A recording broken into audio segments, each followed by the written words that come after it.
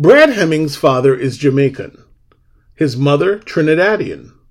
Both islands are rich in culture and history. Jamaica has gifted to the world reggae music, while Trinidad and Tobago has gifted the steel drum, calypso, and soca music. It is with this potent blend of music, food, knowledge, and vibe that Brad Hemmings was raised. Brad grew up being influenced by and understanding the beauty of Caribbean music. He saw how Caribbean music could affect and change the world. When Brad was a teenager, he moved to South Florida. While South Florida may have had a similar temperature, the Caribbean it was not. Brad was forced to adjust to many things that he was not used to. However, he was introduced to facets of American culture that would aid in his development. He recalls getting a full and true understanding of hip-hop and being able to truly identify the relationship between it and the music of the Caribbean. Brad knew that a career in music was his future. Growing up in a musical family and around one of Jamaica's premier stage and lighting technicians, he quickly learned the business and formed relationships at every level. Unbeknownst to him at the time, those relationships would usher him into what would become one of the most successful companies to represent Caribbean artists globally. Brad's company, Caribbean Entertainment, has booked and represented some of the top artists in the world. In addition, he has been the catalyst to getting Caribbean artists into countries on every inhabited continent. Caribbean Entertainment is also the company that introduced China to its first soca concert. With a who's who of artists on his roster, Brad can book you virtually any top Caribbean artist at virtually any venue in the world. Brad has also done the reverse, bringing some of the United States' top acts into the Caribbean. Now, Brad and his team are adding to their already stellar accomplishments. They have now embarked on artist management, starting with global sensation Mr. Killa. But like any ambitious Caribbean entrepreneur, Brad Hemmings is not done yet.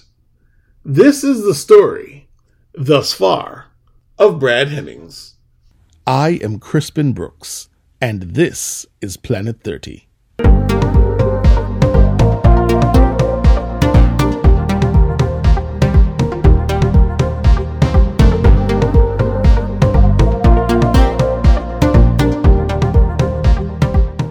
He is a music industry professional specializing in management, marketing, and booking. Brad Hemmings, welcome to Planet 30. Hey, Crispin. Thank you for having me, man. Thank you for being here. I was trying to chase you down for a bit, but you're a busy man. But I'm grateful to have you. Nice to be here, man. Nice to be here. All right. Now, Brad, you grew up where? Well, I grew up mostly in the States. You know, my background is Jamaican through my father, Trinidadian through my mother. I was born in Jamaica, but I grew up a little bit in Jamaica, a little bit in Trinidad, and then I moved to the States as a teen. Very, very interesting background. It's kind of like having one parent is Pepsi and one is Coke at times. I call myself the original Raga Soca. Huh? Ah, there you go. The two islands are so competitive when it comes to certain things. That's brilliant. Now, yeah, man. what was the dream growing up? Was it always music, or was there something before? Actually, I'm from a musical family, so, you know, I was kind of raised in the industry. You know, my uncle, he's actually my first cousin, but, you know, in the islands, you call people much older than you uncle and auntie. Yeah. You know, regardless of, you know, the actual relation. So my first cousin, who I grew up calling uncle, is John Swaby, who's like a legend in the game in Jamaica. He owns, you know, all the light, sound, and stage. He's done all the music festivals like Reggae Sumfest, Air Jamaica Jazz and Blues when that was around. So every major performer who had ever come to Jamaica, anywhere between 1970 up until now, you know, chances were that it was his production. So everybody from Celine Dion to people you may or may not have heard of, like, I don't know, Michael Jackson and the Jackson 5. I don't know if you know those guys.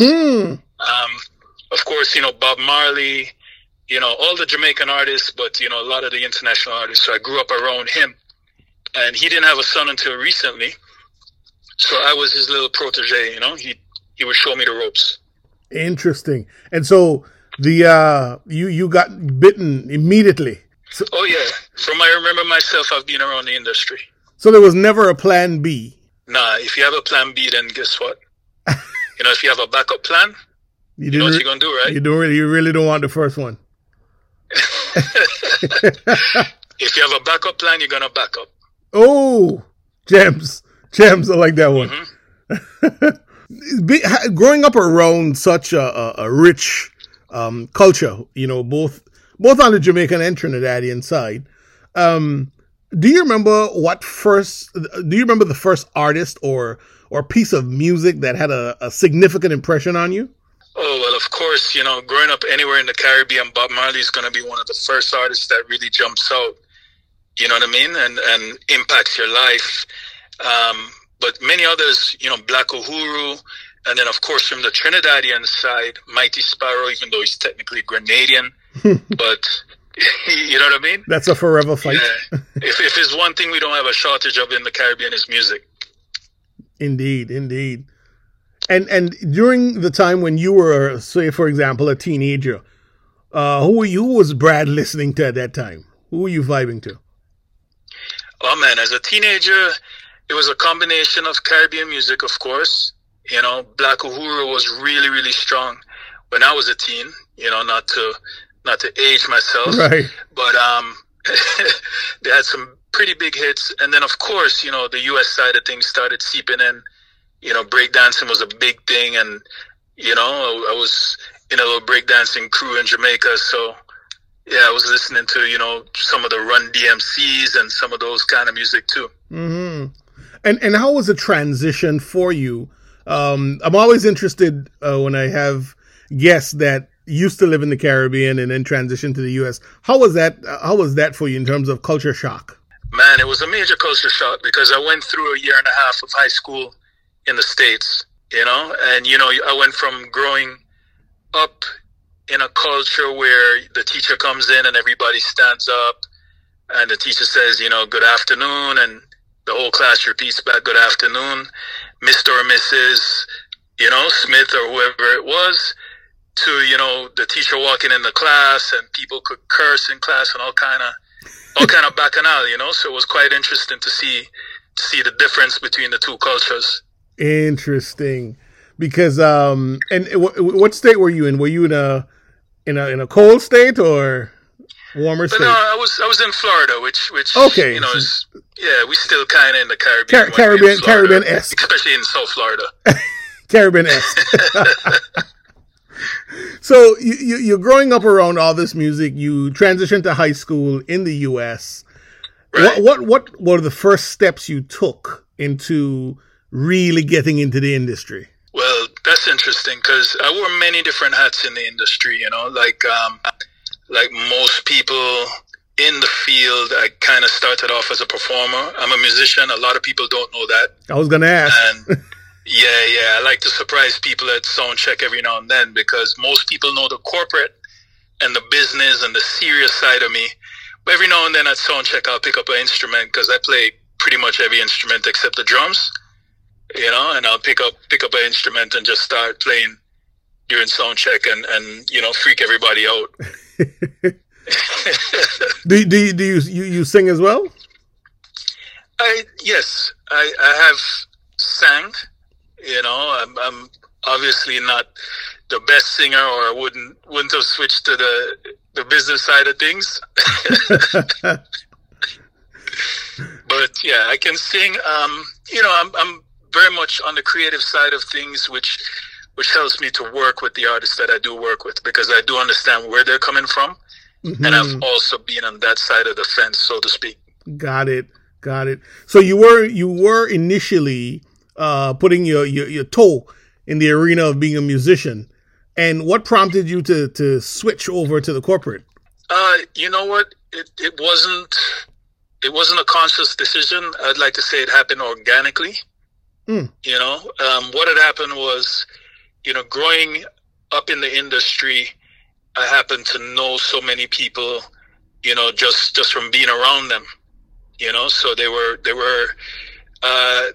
not only were they colleagues, but they were friends, you know, and I had an opportunity where someone called me for a festival and they say, hey, well, you know, so-and-so, and, you know, we would like them for a show. Mm-hmm. And I said, yeah, okay, cool. Let me organize that for you. And of course I called the artists, booked the artists for the show, and so began my business side of the business of the industry. So you started as a booker. I started as a booker. Uh-huh. Correct. Okay. And then how did that, is it that you saw a need, like there was a gap or something that was going on within the industry that you saw the need for someone like yourself to start doing, promoting concerts or organizing concerts? Right. Well, I mean, so it happened, like I said, organically. You know, I started booking artists because I knew them.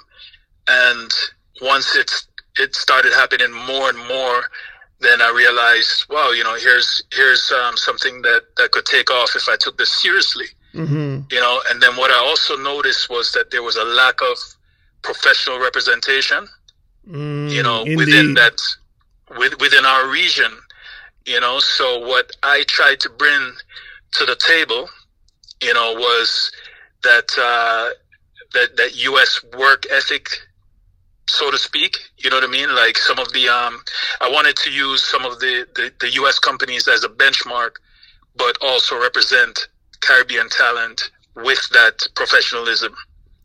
Tell me about some of the difficulty, because I know having the quote unquote U.S. work ethic and attitude, there's a lot of pushback many times. So how were you able to navigate that aspect? Well, you know, I didn't really have a lot of pushback, so to speak. You know, I think because I came from such a different perspective that it was so refreshing that I was embraced. Mm-hmm. You know what I mean? I would say, you know, almost automatically, you know, and within the first 2 or 3 years where I decided to formally launch my company and incorporate it in the U.S., which made me, you know, stand out from some of my, I wouldn't say competitors, but my colleagues. You know what I mean? I was one of the few companies representing Caribbean music that was actually based in the U.S., you know, that was incorporated in the U.S. And within a few years of incorporating and launching the company, you know, we were operating on every inhabited continent. We were doing tours in Africa, Australia, Asia, North America, South America, Europe, you know. The only place we hadn't booked is Antarctica, you know. And it's interesting because, you know, I was reading information about the company and I'm wondering, how come nobody tried this before? Like, this is genius. You know, I'm definitely not the first. And, you know, there's colleagues of mine that are doing great jobs as well. Mm-hmm. You know, I'm not the only person in the game. You know, there were some companies based in Jamaica, some companies based in Barbados that are doing phenomenal jobs. You know, and some of them we work very closely with, even though we're competitors, we're friendly competitors. You know, so I just think I think the demand and the need for Caribbean music is so large that it outweighs any one company. I think there's enough space for us. Larger than we know sometimes, actually, I think. Exactly. And I think being based internationally actually helped to open some doors that some of the companies that were actually based in the region didn't have, you know, necessarily access to. You know what I mean? Yeah, understood. Now, Brad, I know you're being modest. I know you guys are friendly competitors, but Caribbean entertainment has sort of risen. I mean, there's levels, right? Can you name some of the festivals that you've managed and or produced? Oh, man, we've been blessed to have worked with so many festivals around the world, including festivals and venues. I mean, we work with the Smithsonian in Washington, D.C., which is, a very well-revered institution. We've worked with the New Orleans Jazz and Heritage Festival. One of the festivals that I would say I'm the most proud of is the Amsterdam Reggae Festival, which we helped to launch in 2009 and booked it exclusively from 2009 to, I want to say, 2012. We've worked with just about every major festival around the world, but one of the things that I'm most proud of, and one of our initiatives, was to really open doors for Caribbean music. So getting artists into regions, onto festivals that they typically didn't have access to before is really something that we're proud of. Right. And I noticed that when you cross the corporate line, you guys really crossed the corporate line. You booked, although he was definitely an international sensation. He is an international sensation still. Iyaz. Absolutely. You guys booked him at the launch of an Audi vehicle, which is like unprecedented for Caribbean artists. Right. Oh, well, we did two first with Iyaz, and shout out to Iyaz and shout out to Diction. I know you've had both of them, yeah, on your podcast before. We had Iyaz for the first ever Junior Olympics in Singapore. So it's the same Olympics basically for people under 18, I believe it is. Mm-hmm. And so they contacted us to do the opening ceremony for the first ever Junior Olympics. And we did that in Singapore with Iyaz, and that was amazing. What was really amazing about that is that we actually ran into the British Virgin Islands team while we were there. And then the event that you were talking about, Audi contacted us because they were launching a brand new vehicle, the Audi A1. The A1. Right, which was geared towards college students. And so obviously they wanted to get somebody in that demographic, somebody in that age range. And so, yeah, they contacted us and we booked Iyaz for that in Belgium.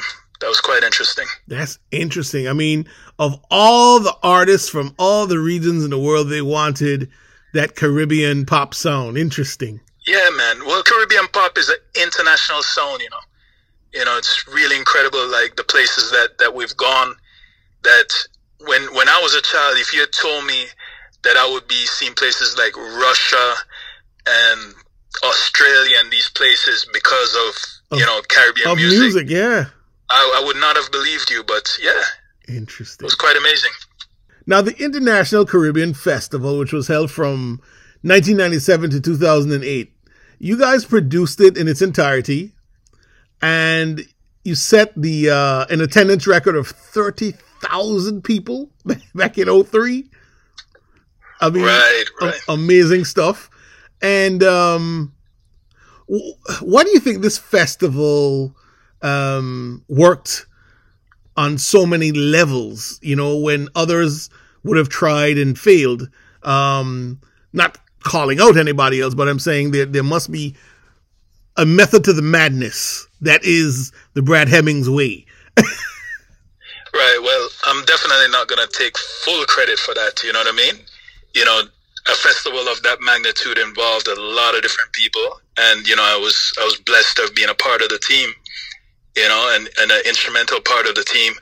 But the reason that festival really was successful was not only our vision, but when vision and luck and timing all line up together, it's a beautiful thing. It's a blessing. You know what I mean? I'm sure you've heard the saying that luck is when opportunity meets preparedness. Preparation, yep. Preparation, exactly. So that was just one of those years when, before they started taking away everybody's visas, when you still had Vybz Kartel coming to America, Sizzla was at one of his peaks, with an amazing album that year. It was just such an amazing lineup. And of course, a major part of that too was where everybody else was just doing reggae alone and reggae festivals and reggae concerts. We decided to do a pan-Caribbean festival, and we incorporated soca along with the reggae. You know what I mean? Which is part of my mandate and kind of comes from my background also. You know what I mean? Being half Jamaican, half Trinidadian. I've always wanted to give soca the same opportunities that reggae and dancehall have gotten. Now, Brad, tell me, as someone with this much experience, what are some of the missteps that you've noticed that some young promoters make when they're throwing like their first couple of events? What are some of the things that they should look out for? Some of the missteps that they should avoid? Right. Well, one of the major things is when you try to do everything yourself, when you try to do all aspects of an event without allocating some of that work to some of the people that specialize in those areas, I think that's where, people go wrong a lot of the times. You need to know how to delegate. For instance, I tell promoters this all the time because booking has been, a very successful venture for us. When you call artist XYZ as a promoter who's doing a concert, you may have been doing it for the first time. Maybe you do it every year. You're calling that artist maybe for the first time or maybe every 2 years, whereas a booking agent such as myself will call that artist every week because we're booking them on multiple concerts. So if you're thinking, XYZ person is my friend, man, because I met them 1 or 2 times and me and them have a cool vibe and everything, I'm going to call them and put this together. You may not have any context as to the historical fees that artists may charge. You know what I mean? You may not have any context to what their travel party may be. And so now you're just relying on their goodwill. You know what I mean? Whereas someone like myself now, I have to make it work for both the artists. I have to make it successful. I have to make a win-win situation for both the artists and the promoter. Constant negotiation.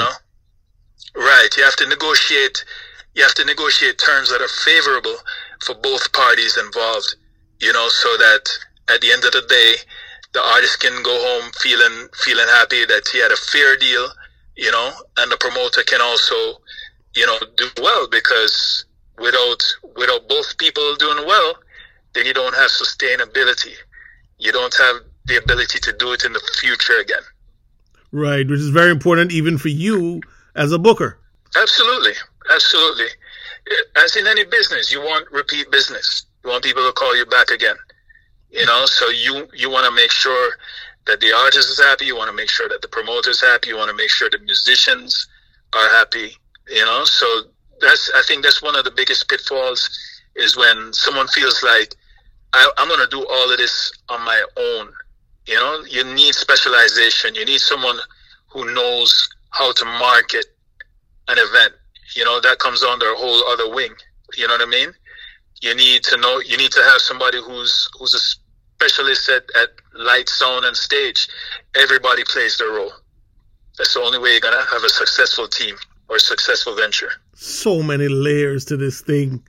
Yeah, man. Like Shrek said, onions. Onions. So, Brad, tell me, what is the importance of festivals to Caribbean economies? Oh, man. Very important. Very, very important. Because as you know, and we're feeling this right now in this time of COVID and 2020, the Caribbean thrives on tourism. That is our number one industry. Yeah.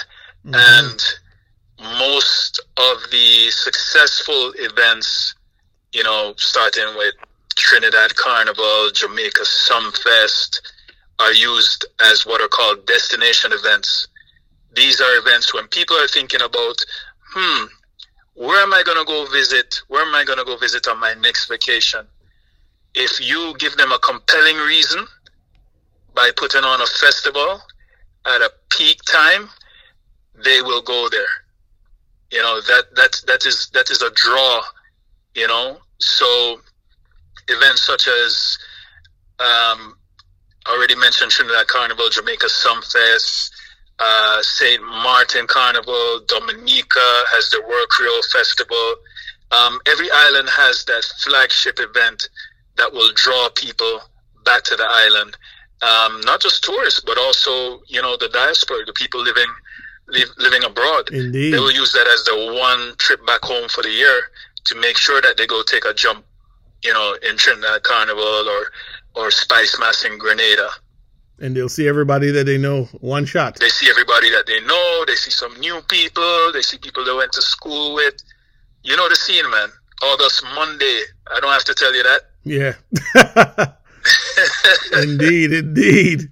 Right? What do you think governments can do, especially to help? Let's just imagine, post-COVID, when things go back to quote-unquote normal, if we'll ever get there.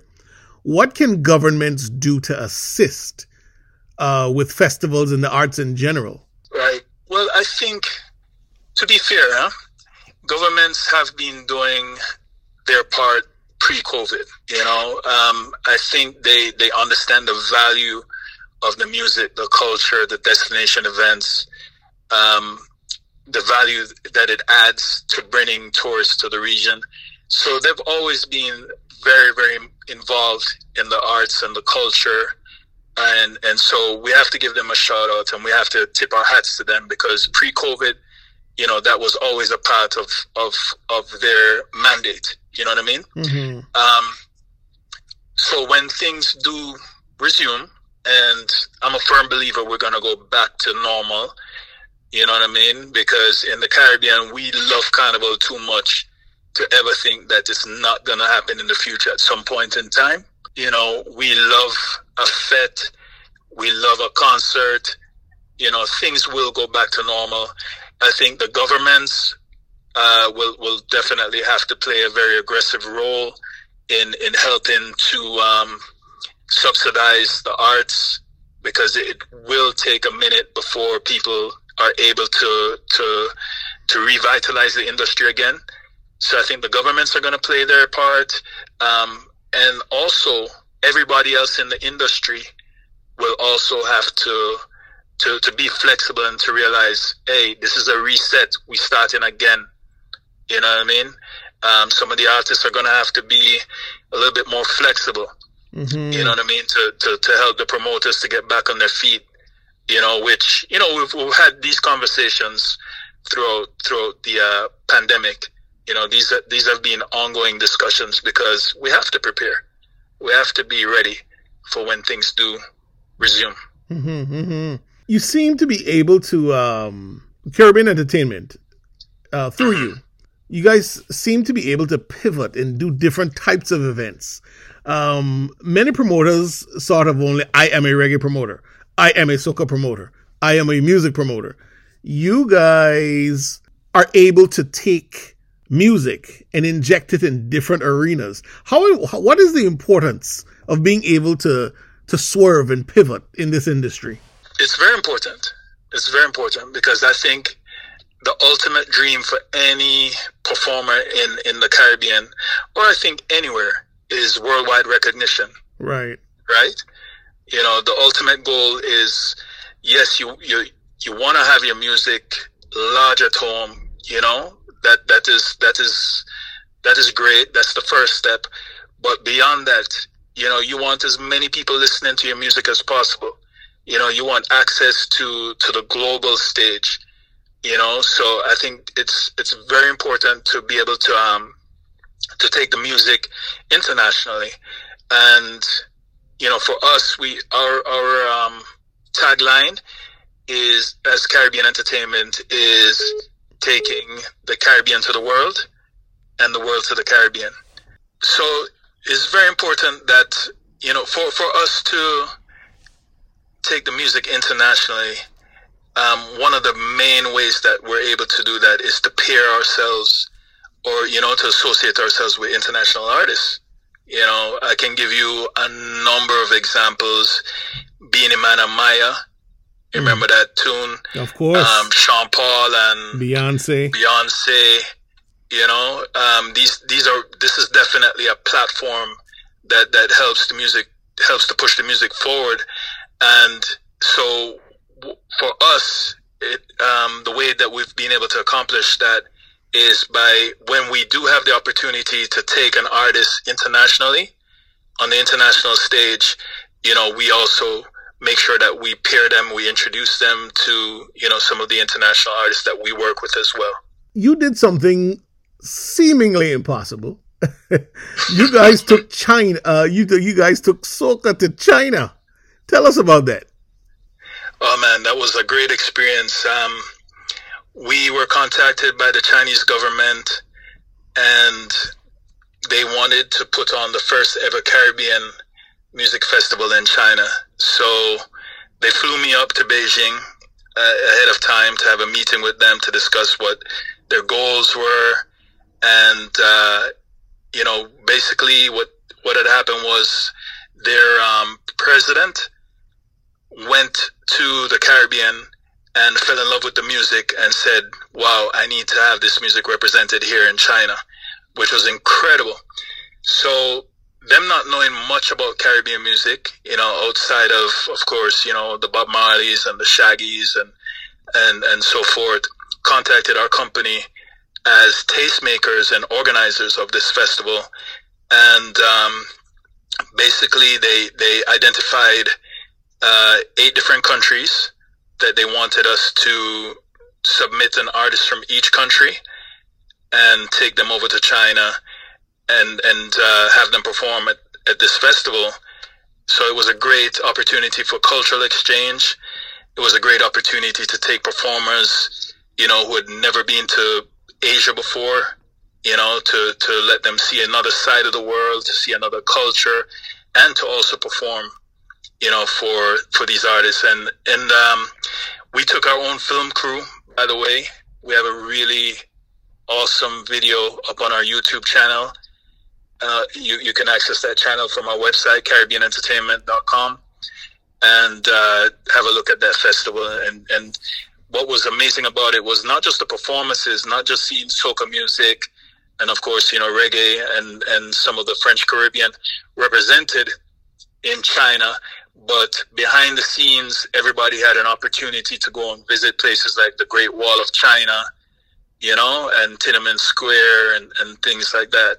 So that was really an amazing experience, and I was very honored to have been a part of it. Definite cultural exchange. Who were some of the artists that you guys took into China? We took Tizzy from Antigua, Rupi from Barbados, Everton Blender from Jamaica, Mr. Killer from Grenada, who was one of the highlights. I can imagine. Lil Bit from Trinidad and Tobago. Are just some of the many artists that we took. Wow. Tizzy is one of my favorite female artists. Definitely. Man, I shouldn't say female, performer. Artist, period. She's such an amazing performer. Brad, are you currently managing any artists? Yeah, absolutely. One of the artists that we're most excited about under our management portfolio is Mr. Killer from Grenada. Mr. Hollis Map. Big, an amazing performer, amazing artist. Big artist. Huge. huge. Next level. Yeah, and pre-COVID, we had such an interesting year for Mr. Killer.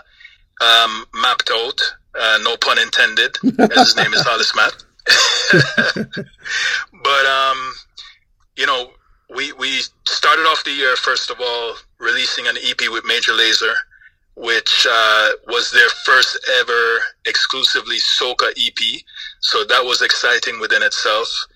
And we had his first show ever in Africa scheduled for April. We had Ultra Music Festival with Major Lazer in March. We had such an amazing year, but as you know, things changed very quickly. But it was just, it's a slowdown, and it gave us the opportunity because, with every crisis comes opportunity.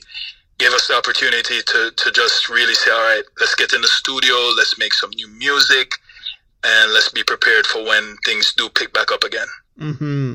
I think there's going to be an explosion of music when things do pick back up. Because everybody has downtime. It's crazy. Listen, Crispin, the first place to have carnival post-COVID. Woo! Oh my God. 9 months later, you're going to see a population explosion. I'm telling you. And you know, and people are really craving. I mean, literally, you had Trinidad and Anguilla were the only two places to have carnival. Anguilla had carnival internally, though. Nobody could get in. Right. So Trinidad really was the only one to have, like, you know, the massive festival where people could actually come in. And people are fiending, man. It's like, I'm seeing T-shirts at this point that are like, you know, missing carnival. And the first one to let Tabanca is real. Yeah, the first country to open the gates, as it were, is going to be, every hotel is going to be booked, every restaurant is going to be full.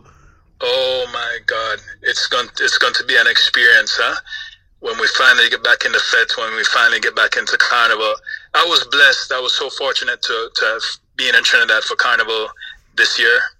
You know, I was there with Mr. Killer. You know, we had a great song, Soca Storm, this year.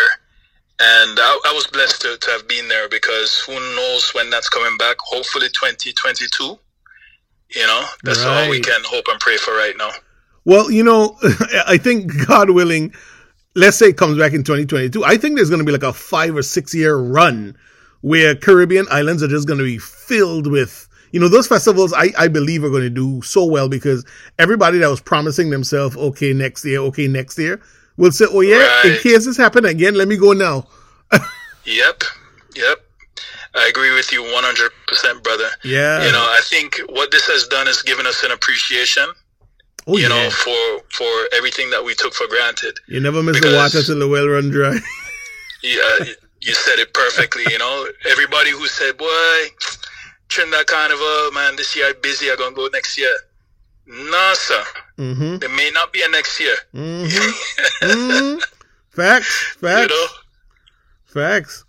Now, you know, you spoke about Mr. Killer. He's always done it his way. I think that's one thing I've admired about him as an artist. What are some of the things that you look for when you're going to say, okay, we would like to work with that artist? What are some of the, I'd say, the traits that an artist has to have, you know, for Caribbean Entertainment to work with them? Well, traits, definitely. Well, first of all, we have to see the potential. Right. You know, we have to be able to look at an artist and see not only potential, but potential for growth. Because, you know, if they're already at their peak, if they're already, you know, doing as best as they could possibly do, then there's no need for us. You know what I mean?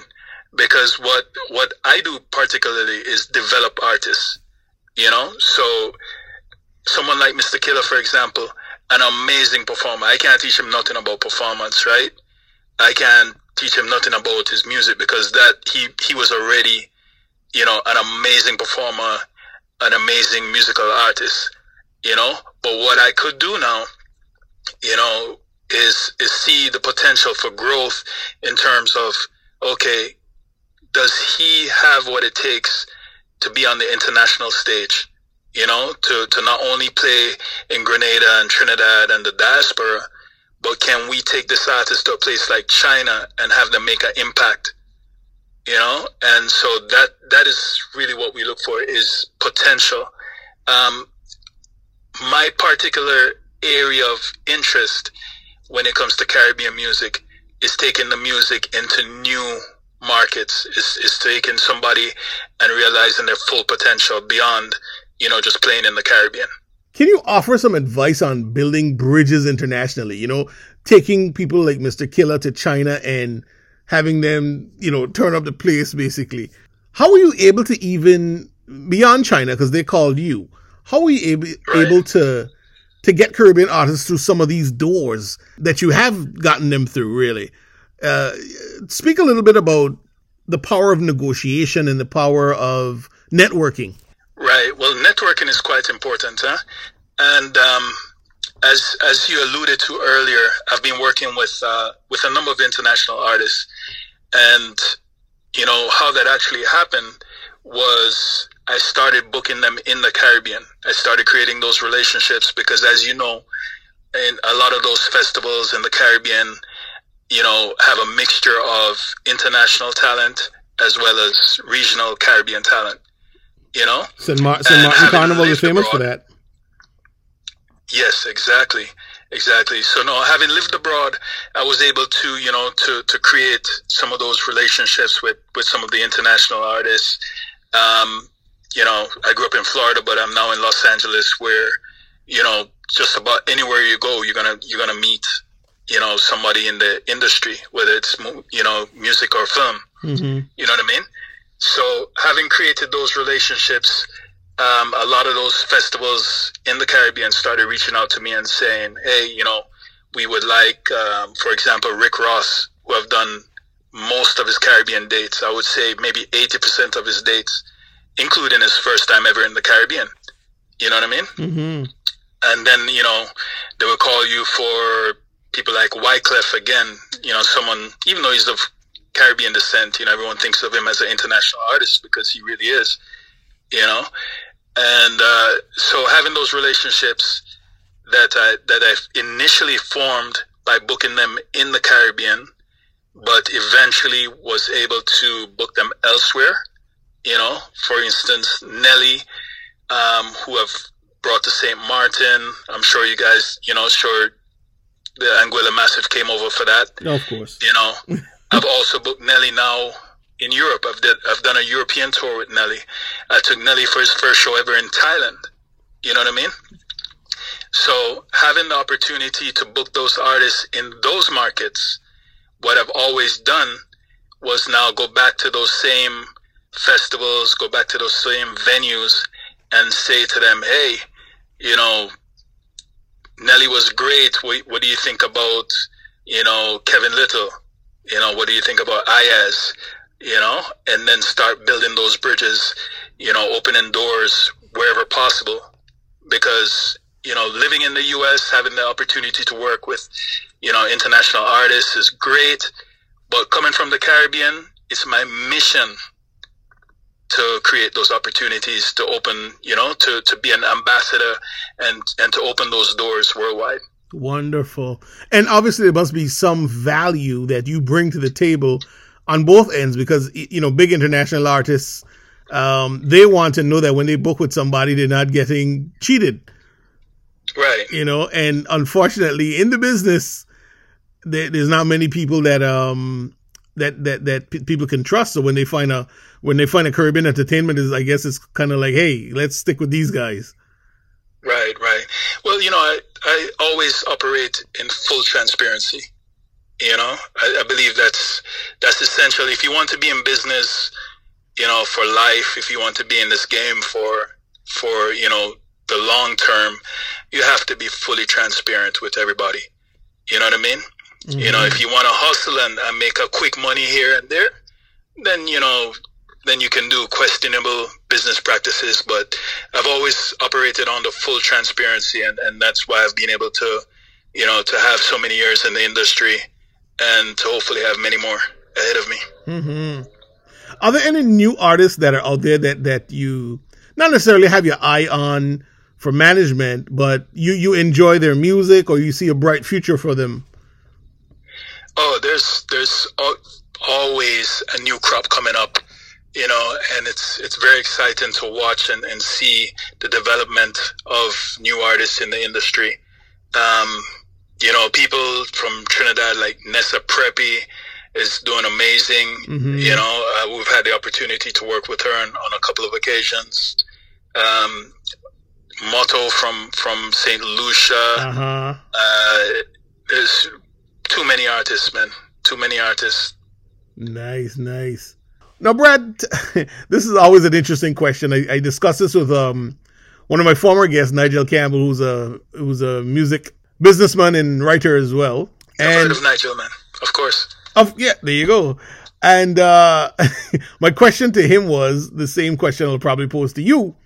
What can artists from especially the smaller islands do to improve their chances of, quote unquote, making it? Okay. that is a very interesting question. What can artists from the small islands do to increase their chance of making it? You definitely have to make music that's bigger than your island. Mm-hmm. You know, it's great to sing a song about jump up on the wave, or something that's specific to your island or to even the region. But if you want to go internationally, you have to sing about the topics that everyone can relate to. You know, that's why the most popular soca songs worldwide have been songs like Kevin Little. You know what I mean? Turn Me On. Turn Me On. You know, no matter where you come from, no matter what language you speak, everybody has had that experience that he's speaking of in the song. Everybody's been turned on at one point. You know what I mean? Everybody's experienced attraction. Arrow's hot, hot, hot. Same general hot. Themes. Yes. You have to have a theme. You have to have a topic that goes bigger than your music, bigger than your region, to go internationally. And then the next thing, which is very important, is you have to team up with the right producers. You have to have good music. You have to have good quality music, you know? And also, a lot of people don't realize this too.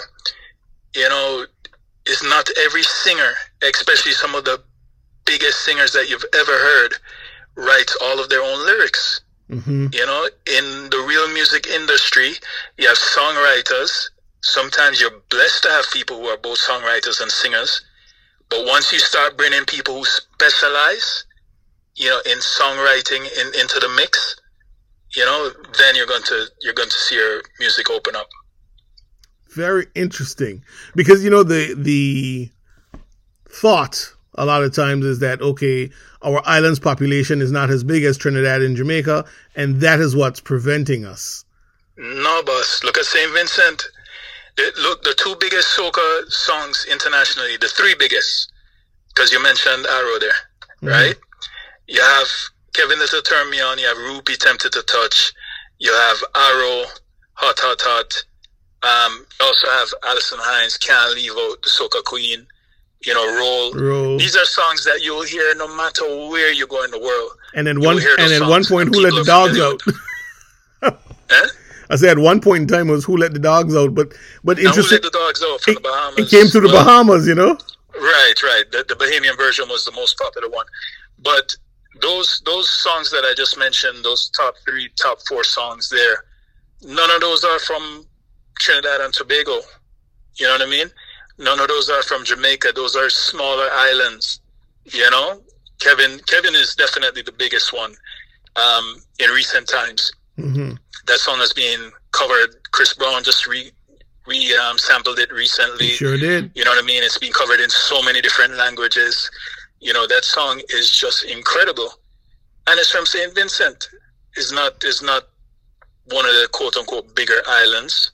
So Brad, you said once that you'd like to see other genres of Caribbean music do well, whether it be zouk, soca, compa, etc. Now, what must those communities do to even get on the level of reggae? Like, what did reggae get right that other genres aren't getting right yet? Okay, that's a very good question. Now, when you talk about reggae, you have to talk about who? Which artist comes to mind? Bob, of course. Right, Bob Marley, yes. Okay, so one of the main reasons Bob was so successful was his producer, Chris Blackwell. Blackwell, yeah. Right? And what Chris did when he signed Bob was he marketed Bob as a rock star, you know? And he took elements of different music, and I recommend any artist who's, you know, getting started, or you may already be on your way, go watch these documentaries to see how these people became successful. He took American and British musicians and put them on Bob Marley's record to make that roots rock reggae sound, which at the time in Jamaica, initially, people were like, yo, what Baba tried to, man? You know? It wasn't you know what I mean? Yo, the man I mix up the sound, so, you know what I mean? But what he did is he created roots rock reggae. he brought in an international sound to the music and made it more accessible to other people. So we have to find that middle ground. We can't quote unquote sell out and just go out there and switch up the music. You have to find that ground where it's still authentically Zouk, it's still authentically soca, dancehall, reggae. It still has our flavor, but we've blended in some of the international flavors now, so that it can reach further. When I was in college, I had a housemate, and obviously the houses in the United States, there's sheetrock in between the rooms, and right. Back in the day, before you got older and your ears could actually take it, I had a subwoofer to this world, man, and it was nothing named soft when it came to my music. And right. My housemate was from the South, Mississippi. And he would always come, man, what is that music you play? Man, I don't understand, And so right. One day he just came in the bedroom and he said, let me hear some of this stuff, man, that you listened to. And so I played it. And I think I had two songs in particular I remember. One was, it's called Mr. Lex now, right? Lexus. Girl, you better can't cook. I think it was Reggae Gold 01, 2000. Tune. Yeah, and so he said, now I could kind of understand what he's saying. And he said to me, man, let me tell you something. He said, Crispin, y'all beats be fire, but nobody can understand what y'all saying. And he said, the man whichever artist y'all got down there that figures out how to make a chorus that Americans can understand, y'all can say whatever y'all want in the verses, but just do the chorus that we can understand it. He will be successful. And it's interesting because literally within a year, Sean Paul's second album dropped. And he said, see what I tell you. Right. He said, all the girls in America need to understand is give me the light. Right. Yep. So, bridging the gap is I get your point heavily about bridging the gap. Absolutely. How do you feel personally, Brad, when you see a Russian or an Asian or an Australian crowd react and respond to music and songs that you grew up with? How does that feel like personally? I feel proud, man. I feel good. How you mean? You need to, hey, Crispin, your listeners, everybody need to watch that video of China and of the festival that we did in China. And you see them Chinese people jumping up to soca like they're in a fete in Trinidad. I'm gonna post it on our social media and the website. Please do, and I'll send you some clips, some shorter clips, so you could have teasers and so forth. For sure. But it's just incredible because most of those people had never heard soca music before. Isn't that that's amazing. But it's the beat that's gonna get them. The beat, the joy. Because our music comes from a place of joy for the most part. Reggae has some joyful music, which is mostly the dancehall, but it's also sufferer music too. You know what I mean? It's a music of struggle. But when you're talking soca, you're talking joy. You're talking excitement. You're talking having a good time. And when those people heard it, they just jumping up and down and having such an amazing time. And it makes you feel good. And it bridges so many gaps because, like you said, the beat. Everybody from Drake to Justin Bieber to, you name it. And right. They've used soca and dancehall beats. Of course. People may want to twist it and turn it and call it tropical house and all sorts of nonsense, but no, it's really Caribbean music, Of course. Oh man. Now, realistically speaking, what does success look like for Caribbean music? What, they said the sky's the limit. What do you think? Is there a limit? I don't think there's a limit. I think there's artists that have paved the way for us, that show us what success can look like. Shaggy, for example, who had the number one selling album of, I think it was 2001 or 2003. But whichever year it was the number one selling album, not the number one selling reggae album, the number one selling album, period. You know, which sold 11 million copies that year. Diamond.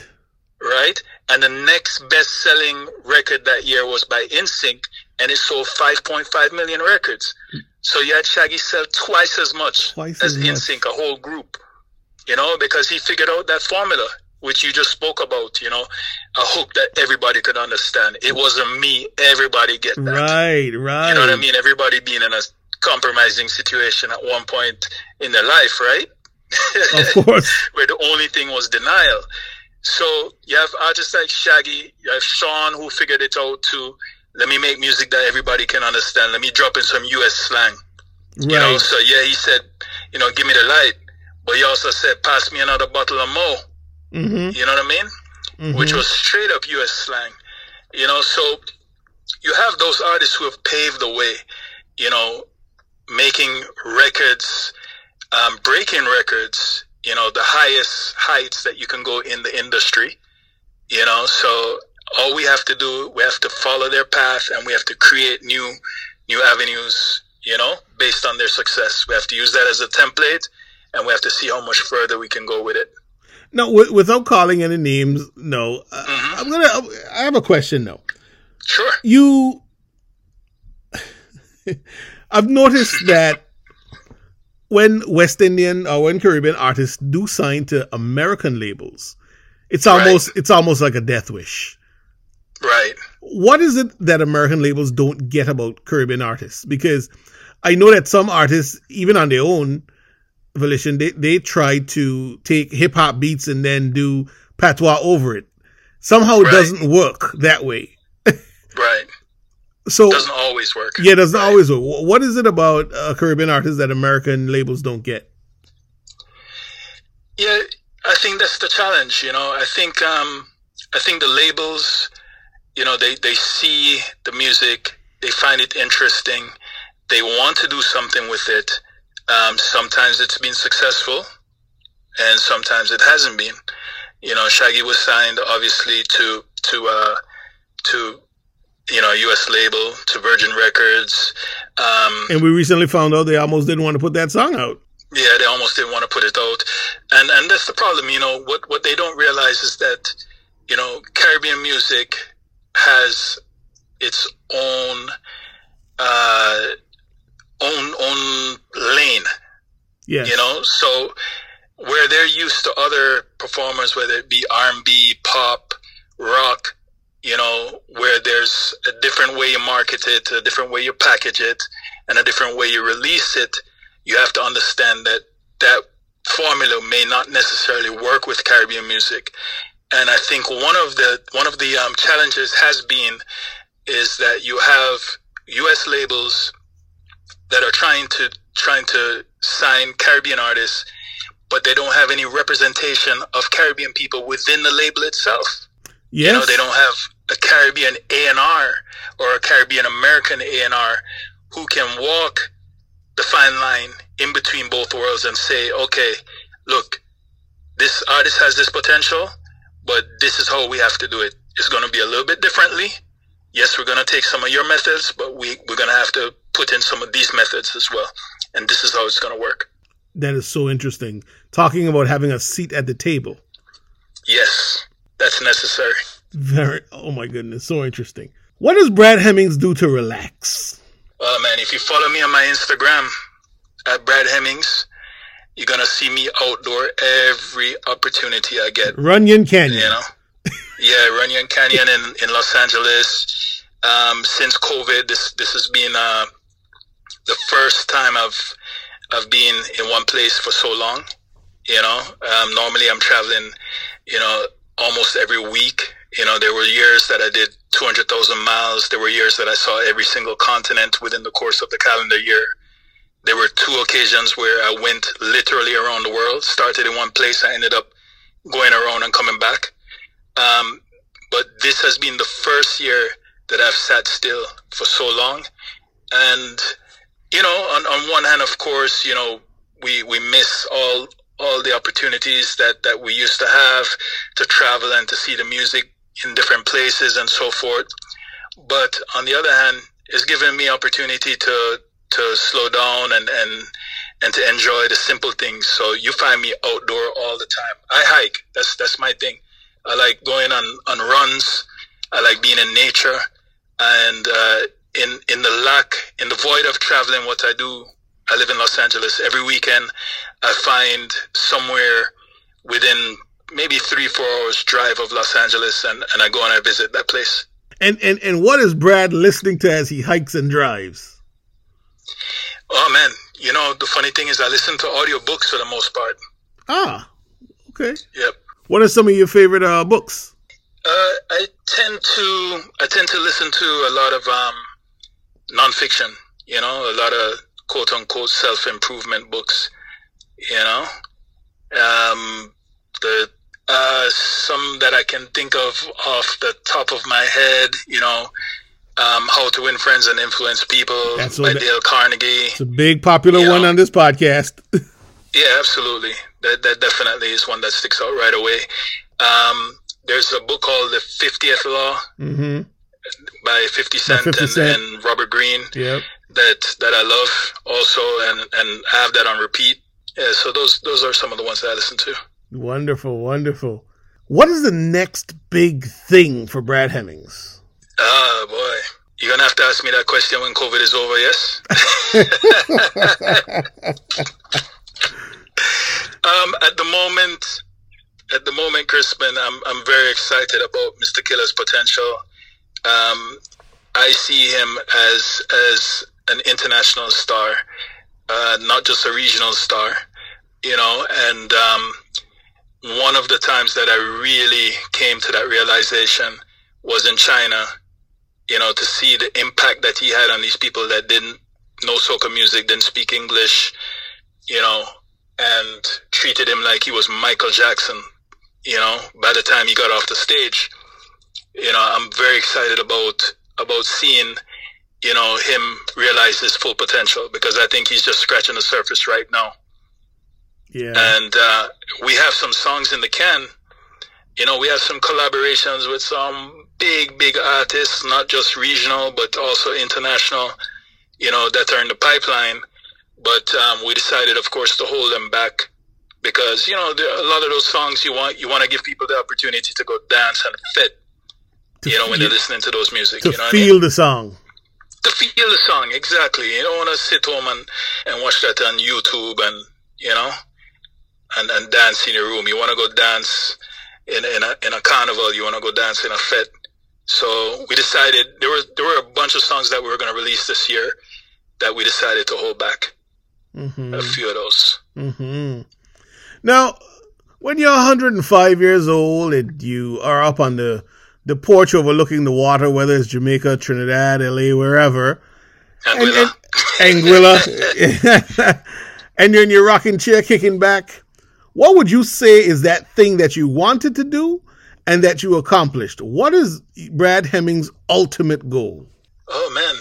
I've been blessed to have realized so many of my goals, but a Grammy would be nice. I'd like to have a Grammy on that Porsche. Ah, great goal. Yes, sir. Now, Brad, this is a segment of the interview that I call The Planet Is Yours. I strap on my spacesuit, I jump into the atmosphere, and I leave you on the planet all alone. Say to the audience whatever it is you want to say to the audience. Well, Crispin, I want to thank you for this opportunity to speak to your audience. A lot of people don't really get the opportunity to hear, from the people behind the scenes. Everybody wants to hear from the stars, and I understand that, and I want to hear from them too, and I appreciate that. But people don't realize how important a team is, not just in the music industry, but in life in general. It's very important to build a team of people around you, that everybody is working towards common goals, and that everybody has a vested interest, and everybody's loyal to the vision and loyal to the team members, So I would like to say that, find your team, whatever you're doing, whether it's music, whether it's any industry, that you may find yourself in. Find your team, learn your part and do the best that you can. You know, that's all I want to do is do my best. Mm-hmm. Well said. Well said.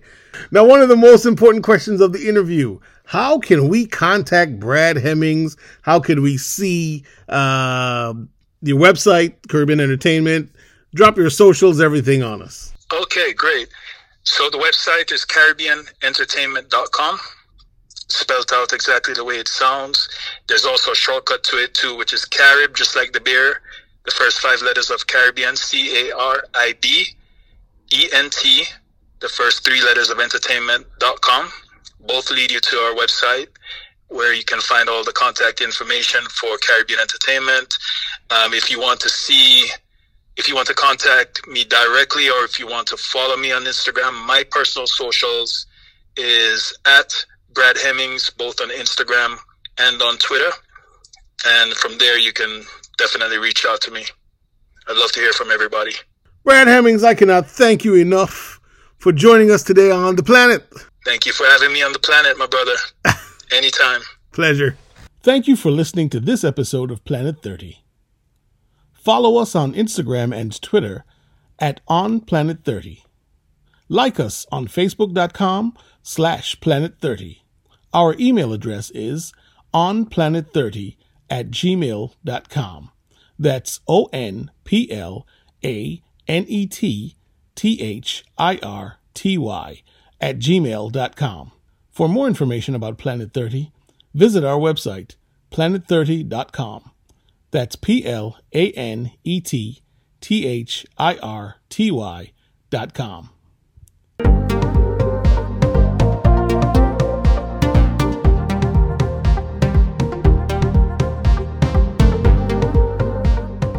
I am Crispin Brooks, and this is Planet 30.